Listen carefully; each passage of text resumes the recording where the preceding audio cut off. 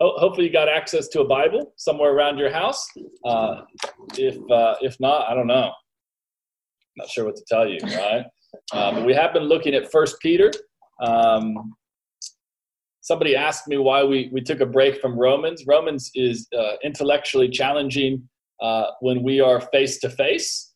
And I think even probably more so over Zoom, where, sometimes the lag cuts out words, which Romans in its complexity. We'll return to Romans whenever we start meeting again together. But for now, we are diving through 1 Peter, which, though a little bit simpler, is still rich in some great concepts. And so let's read here, 1 Peter 2. Okay, just a heads up. There's a lot in here in these 12 verses. Today we'll look at two very positive things in reality. And next time we meet up on Zoom, we'll look at kind of the practical effects. Jesus as our cornerstone.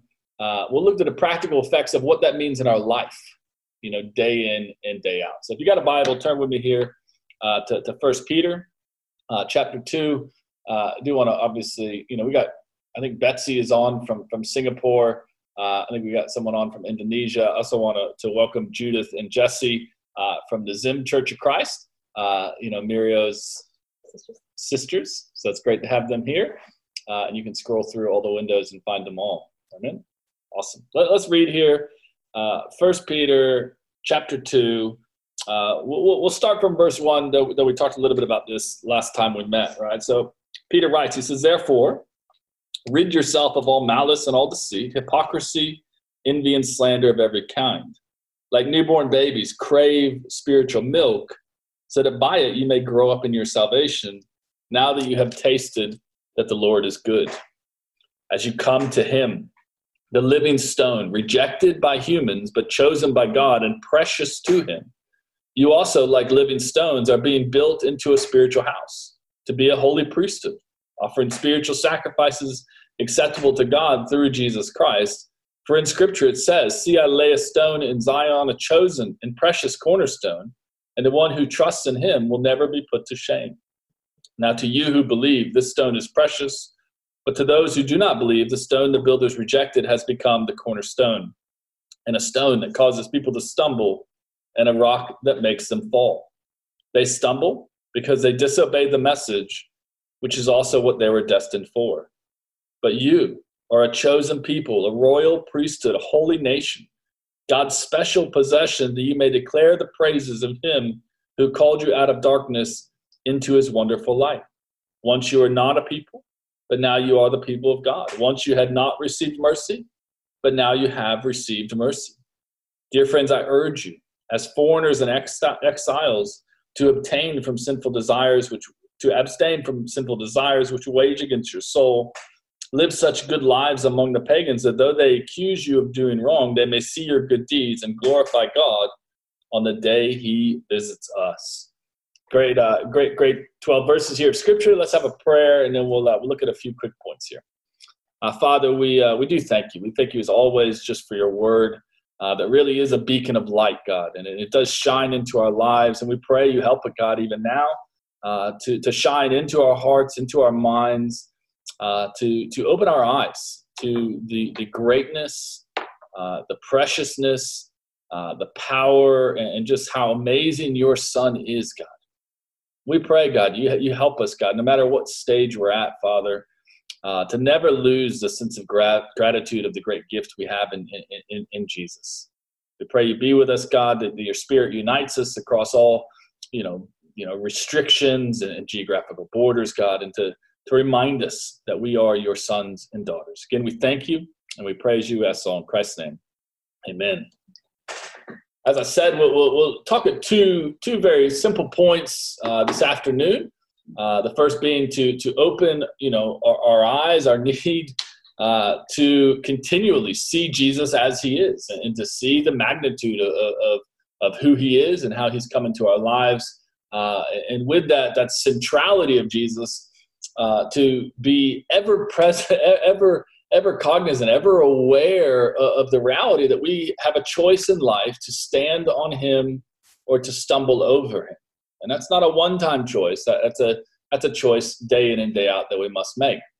And Peter here in First Peter, he does the same, essentially the same structural outline of his letter that Paul does in virtually all of his letters, and that is really the structural outline of Christianity. And all the apostles and even Jesus go to great lengths to help us to order our lives properly and even how we approach God. And Peter, in the beginning of his letter, he has spent an enormous amount of ink telling us about the greatness of Jesus.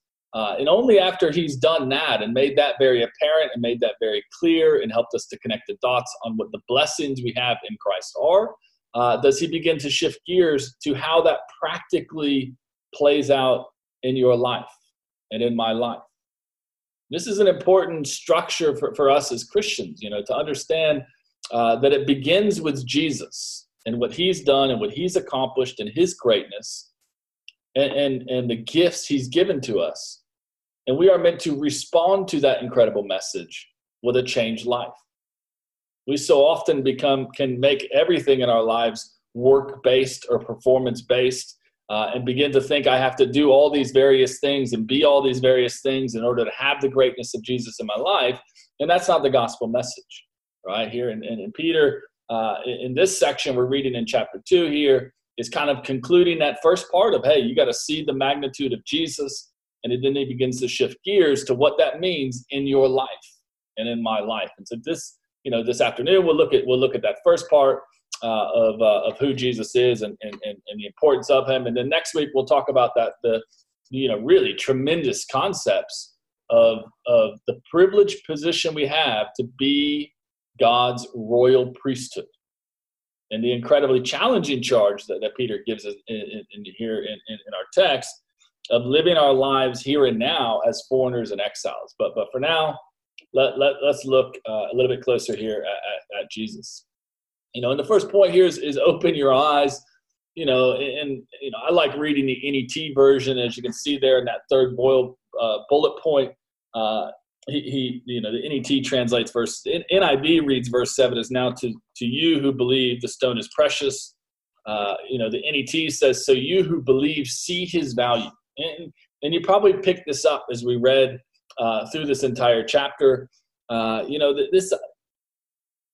This high view of Jesus, that he is this living stone chosen by God and precious to him. That Jesus is incredibly precious to God. Even down there in verse 6, it talks about he is a chosen and precious cornerstone. We closed out with verses 1 and 2 2 weeks ago when we looked at this text, and in verse 2 there of the chapter, he implores us to be like little babies and crave that spiritual milk now that we have tasted that the Lord is good. And over and over we're hit in this chapter with a reminder, man, Jesus is precious. He is chosen. He is incredibly valuable, that we should hunger and thirst for him, that when we do that, we do discover his goodness, and that should motivate us even more to seek after him and to pursue him.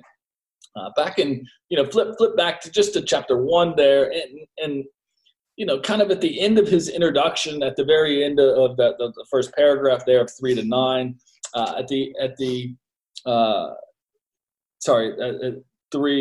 all the way down to 12. At the end of verse 12, after he's talked about the salvation we have and how that's connected to what the Old Testament prophets were talking about and what they searched there, verse 10, intently and with great care, trying to understand this fuller picture of the Messiah and Jesus.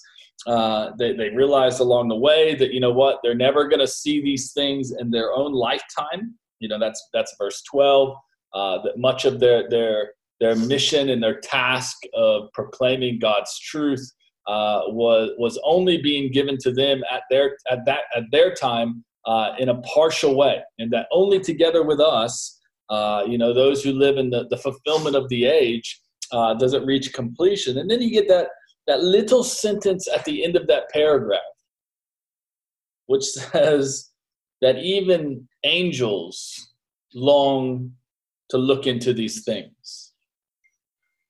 And this greatness, this preciousness of this gift we have in Jesus. And you step back and you look at the whole scope of God's work and his plan in the world, and to see he's been working for centuries upon centuries, thousands and thousands of years since even before the creation of all things. He's been working to bring about his son. And so many times the Gospels try to remind us, man, he is incredibly precious. He is chosen. He is the best of the best, the cream of the crop, and I think we can so often just glance over them. And we can miss what is incredibly valuable right underneath our noses and not search, with the zeal that we should, which even the angels have. But man, we have this privileged position that they even didn't have. And there's lots of great examples. If you ever watch, maybe you got a lot of free time and you're watching more TV, you ever watch Antique Roadshow? And that's kind of a funny show. Maybe some of you are too old or too young for that show, but I don't know. Sometimes it's interesting. Sometimes it's not. Sometimes it's pretty boring, but sometimes it's interesting because you come across these people who find what they view as junk in their attic, and it turns out to be incredibly valuable. And this vase here that's on the screen, sold at auction recently. I think like 5 years ago for $1.5 million. Or sorry, no, wrong one. $69 million, right? And these guys found it. They're from Middlesex, wherever that is in the UK. They, a brother and sister, they found it while cleaning out their parents' house, right? And so, that's kind of a good find in the attic. But they found it, and they don't think it's worth anything. Take it and get in the praise and find out, man, it's incredibly valuable. And it's just been sitting up in the attic gathering dust, right? And there's lots of stories about this. There's stories of people who find rare coins. We shove them in vending machines, giving little to no thought about them, and then people finding coins that are the first ones that came off the mint, and they're worth millions of dollars, right? And there's lots of stories about this in life of people having things in their possession, but not understanding the greatness of the value of what they possess. And I think there's an always present danger for us as Christians to lose sight of the tremendous value that we have in Jesus. And you think, do you use adjectives like precious when you think about Jesus and when you talk about Jesus? Do you pursue knowing him and understanding his teachings and following him as a great privilege to be able to come in contact with the greatest thing that's ever happened to this world?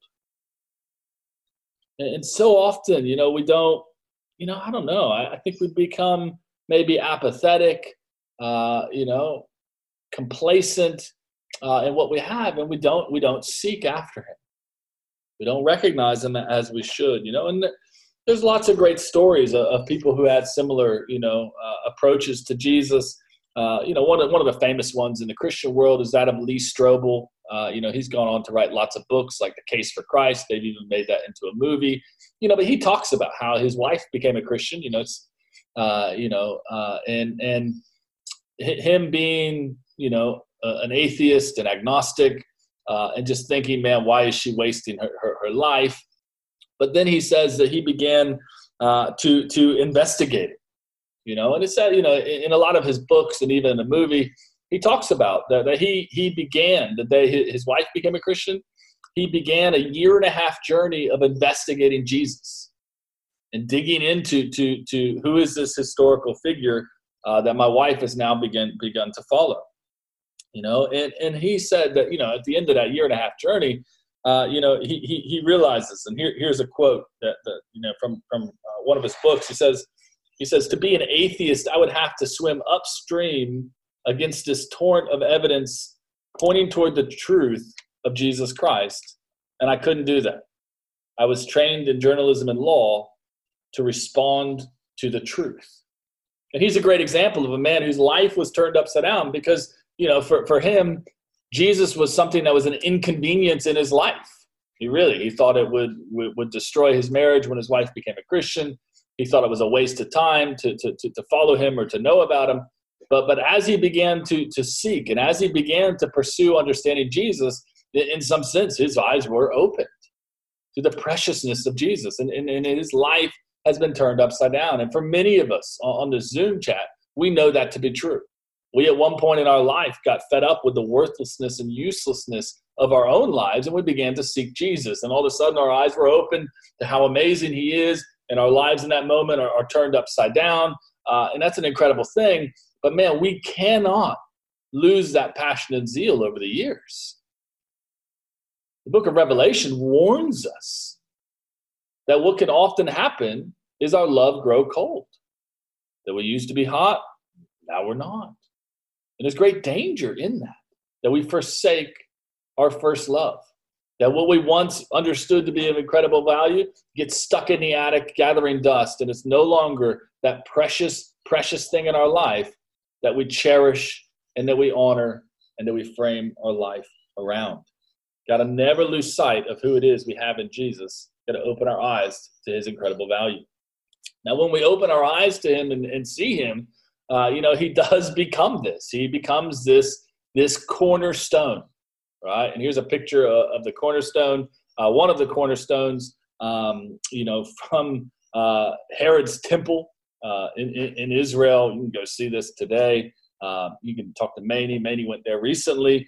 And it's a huge chunk of rock that is still there thousands of years later, right? And this thing weighs roughly 50 tons, is 7 feet wide and 3 feet tall. I mean, it's a huge, huge stone.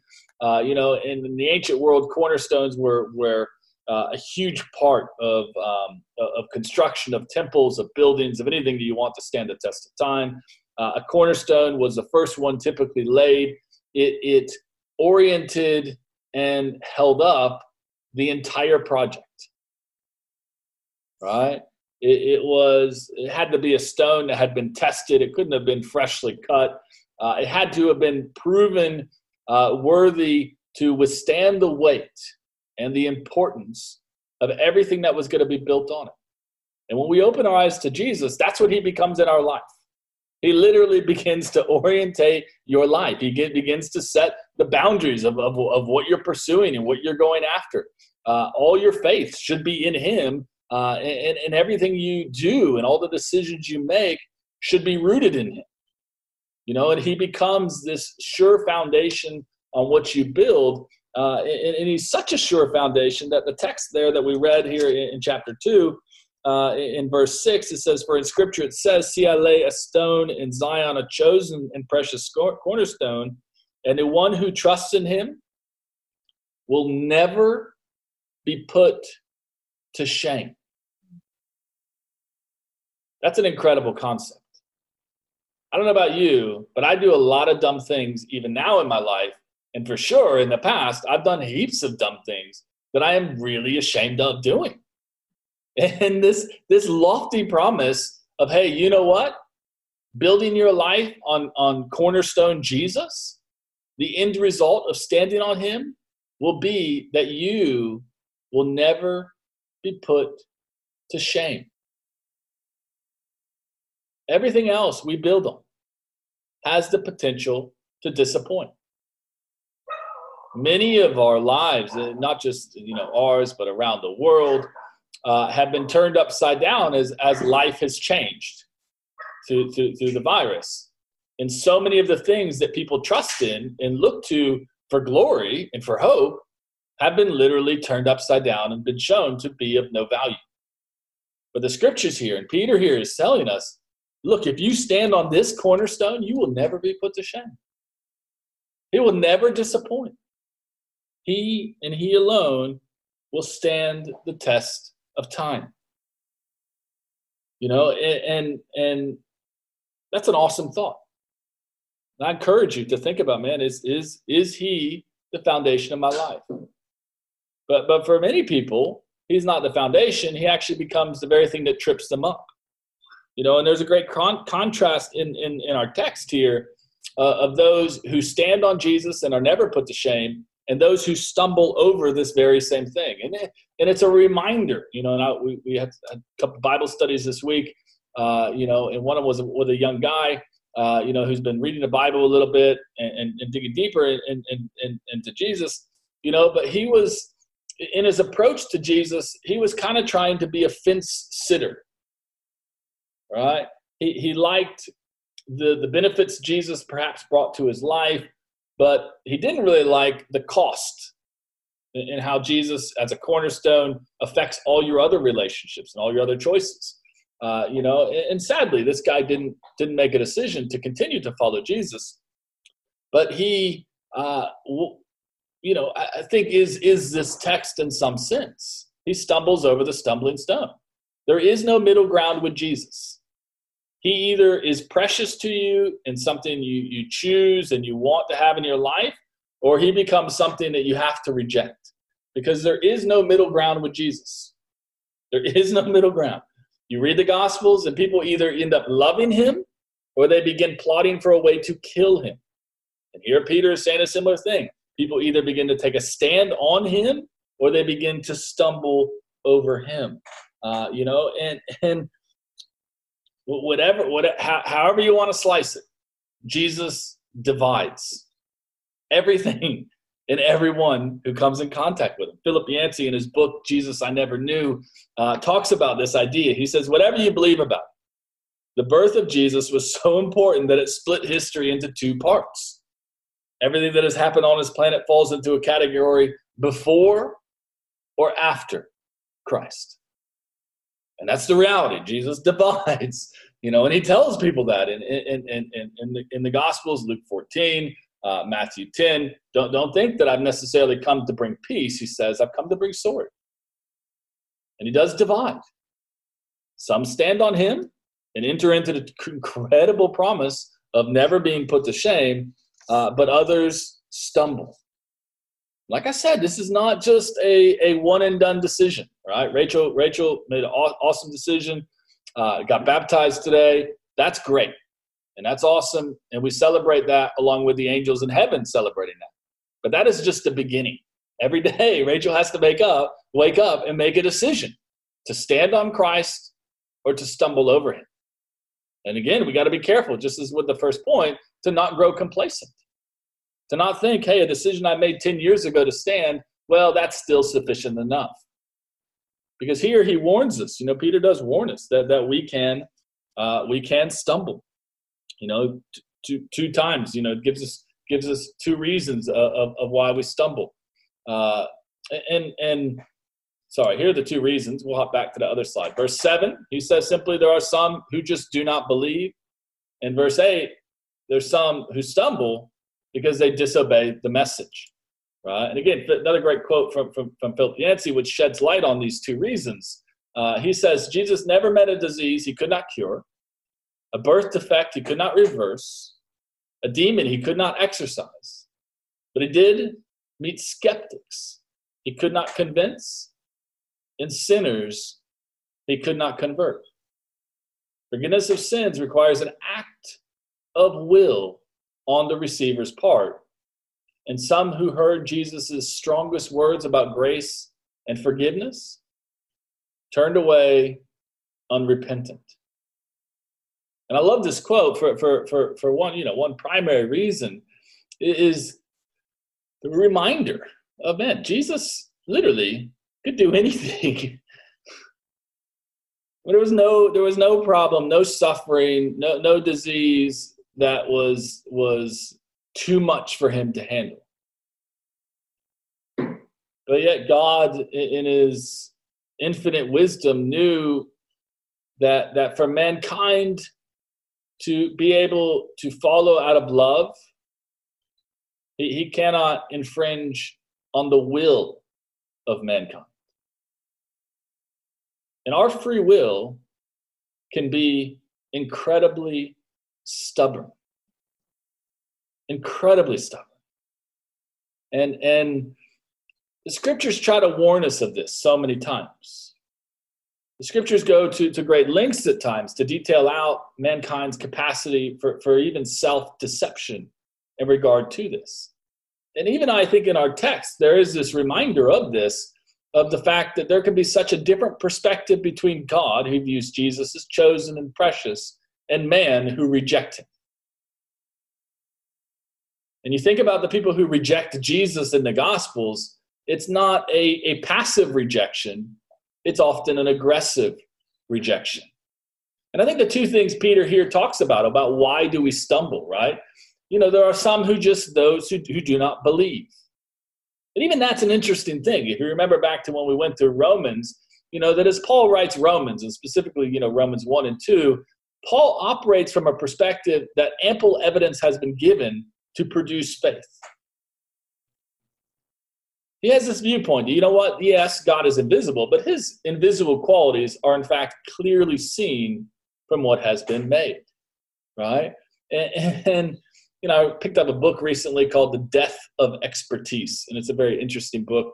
I've only just begun it. It's not a Christian book, but it's kind of an evaluation of the times. And one of the quotes that I really like from it so far is he says, "These are dangerous times." You can see it there on the slide. He says, "Never had so many people had so much access to so much knowledge, and yet have been so resonant to learning anything." Right? And he's talking about this idea, and he begins to unpack it more, that we live in the age of information.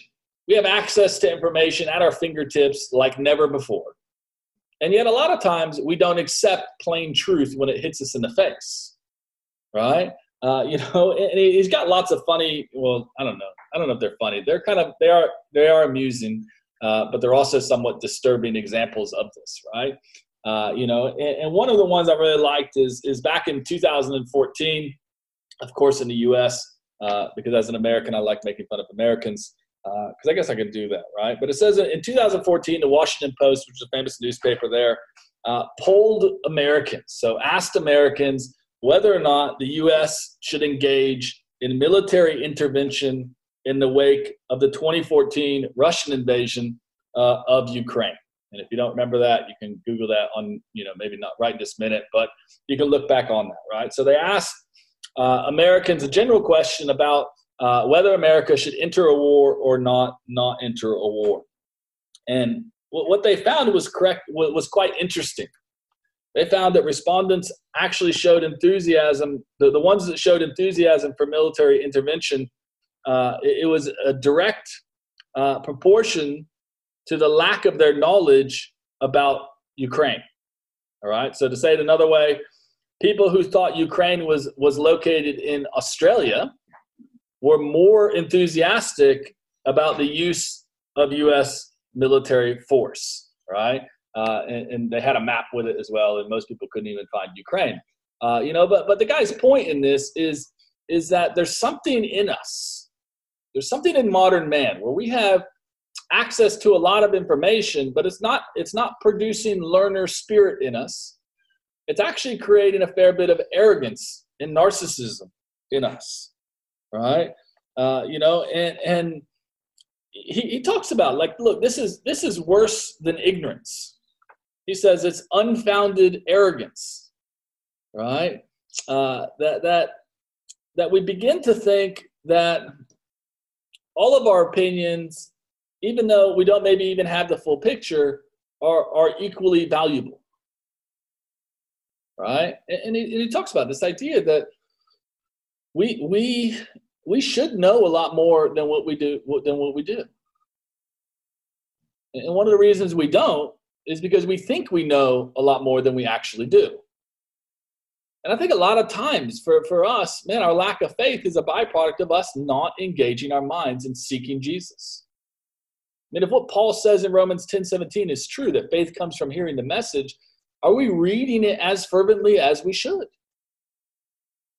And when we have legitimate doubts, because I do think the relationship with faith and doubt is an important relationship, that ultimately doubt, when responded to in the right way, propels us into deeper faith, but only when it's combined with a humble and learner spirit. And, you think about, man, people stumble because we don't believe. And some of us at times in our Christian walk will stumble because we lose faith.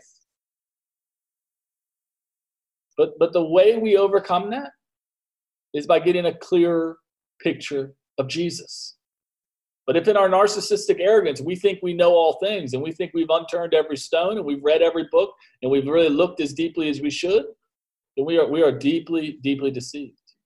We've got to maintain that hunger that we had at first in our pursuit of Jesus. The second warning that Peter gives us of why we stumble is simple disobedience, right? Simple disobedience. And this is an interesting, maybe you've seen this before, the Dunning-Kruger effect. It's a psychological, I don't know what you call it. You can ask Jack. I can't remember off the top of my head. It's a psychological model for understanding human behavior. And he talks about this Dunning-Kruger, named after the two guys that came up with it, effect. It's a cognitive bias where people are incompetent at something or unable to recognize their own incompetence, right? And again, there are lots of surveys that show this. One that he writes about in this book is this guy Tom, who's a programmer, and he is the worst programmer in the company. Tom consistently writes programs that don't work. And when you follow up with him a month later, he doesn't even remember his own code, right? But when you ask Tom where he ranks, he tends to rank himself as very competent, right? And there's studies after studies show this, right? One study examined, they pulled experts in a specific field, not experts, but the general. It was professors at a university, and they polled them across America, and 90% of the professors regarded themselves as above average. Which, if you understand statistics, well, that's impossible, right?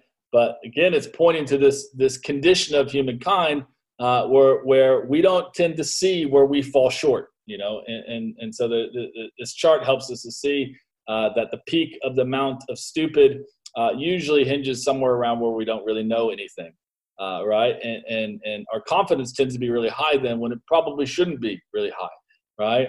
But our competence can grow. And our confidence can grow when we actually approach the right way, which is through learning. And you may think, well, what in the world is the point of that? Well, we stumble because we disobey. But I think one of the things we've got to be more aware of and more accepting is that we a lot of times aren't even aware of our stumblings. We tend to be blind to ourselves. And that's why community is so critical. Community is vital for us to not be blinded by our blind spots, for whatever, we before coronavirus, we were a more isolated society. And now that we have forced isolation in some sense, we can become even more isolated. And that's a dangerous thing when you think about the pursuit of Jesus. Because, man, we desperately need one another. We need one another operating in close community in our lives to help us to see areas, lest we end up sitting at the top of the peak of Mount Stupid, as the chart shows, but in realities, we don't actually know what we're doing. We have no competence, right? Community helps prevent these false ideas about ourselves. And I, many of you have heard me say it many times. I plead with you to make sure you have people in your life.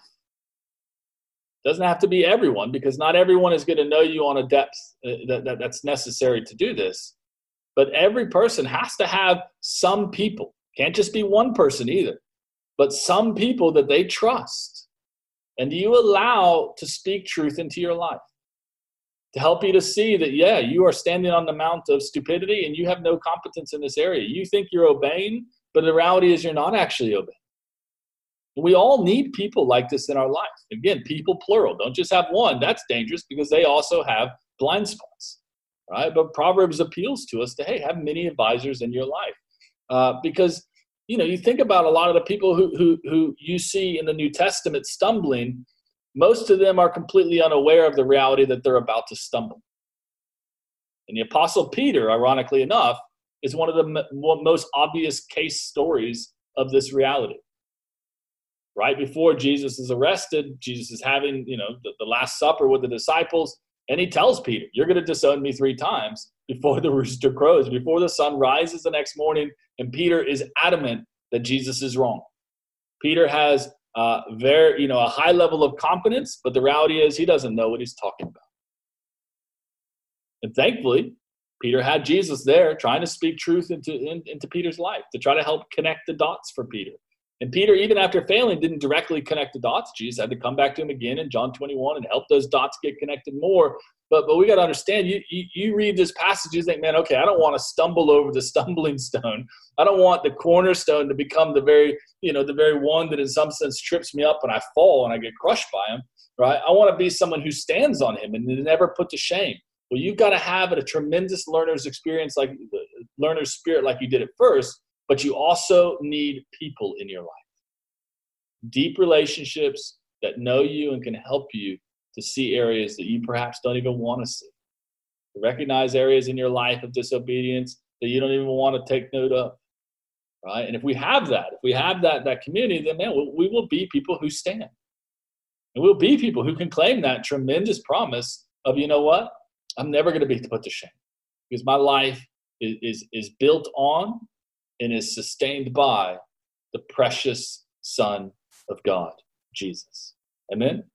So I encourage you to think about those 2 things. Think about, man, how open are my eyes? And are my eyes still hungry to see Jesus and to know Jesus and to evaluate, hey, am I going to be a man or am I going to be a woman that stands on him or that stumbles over him? Amen?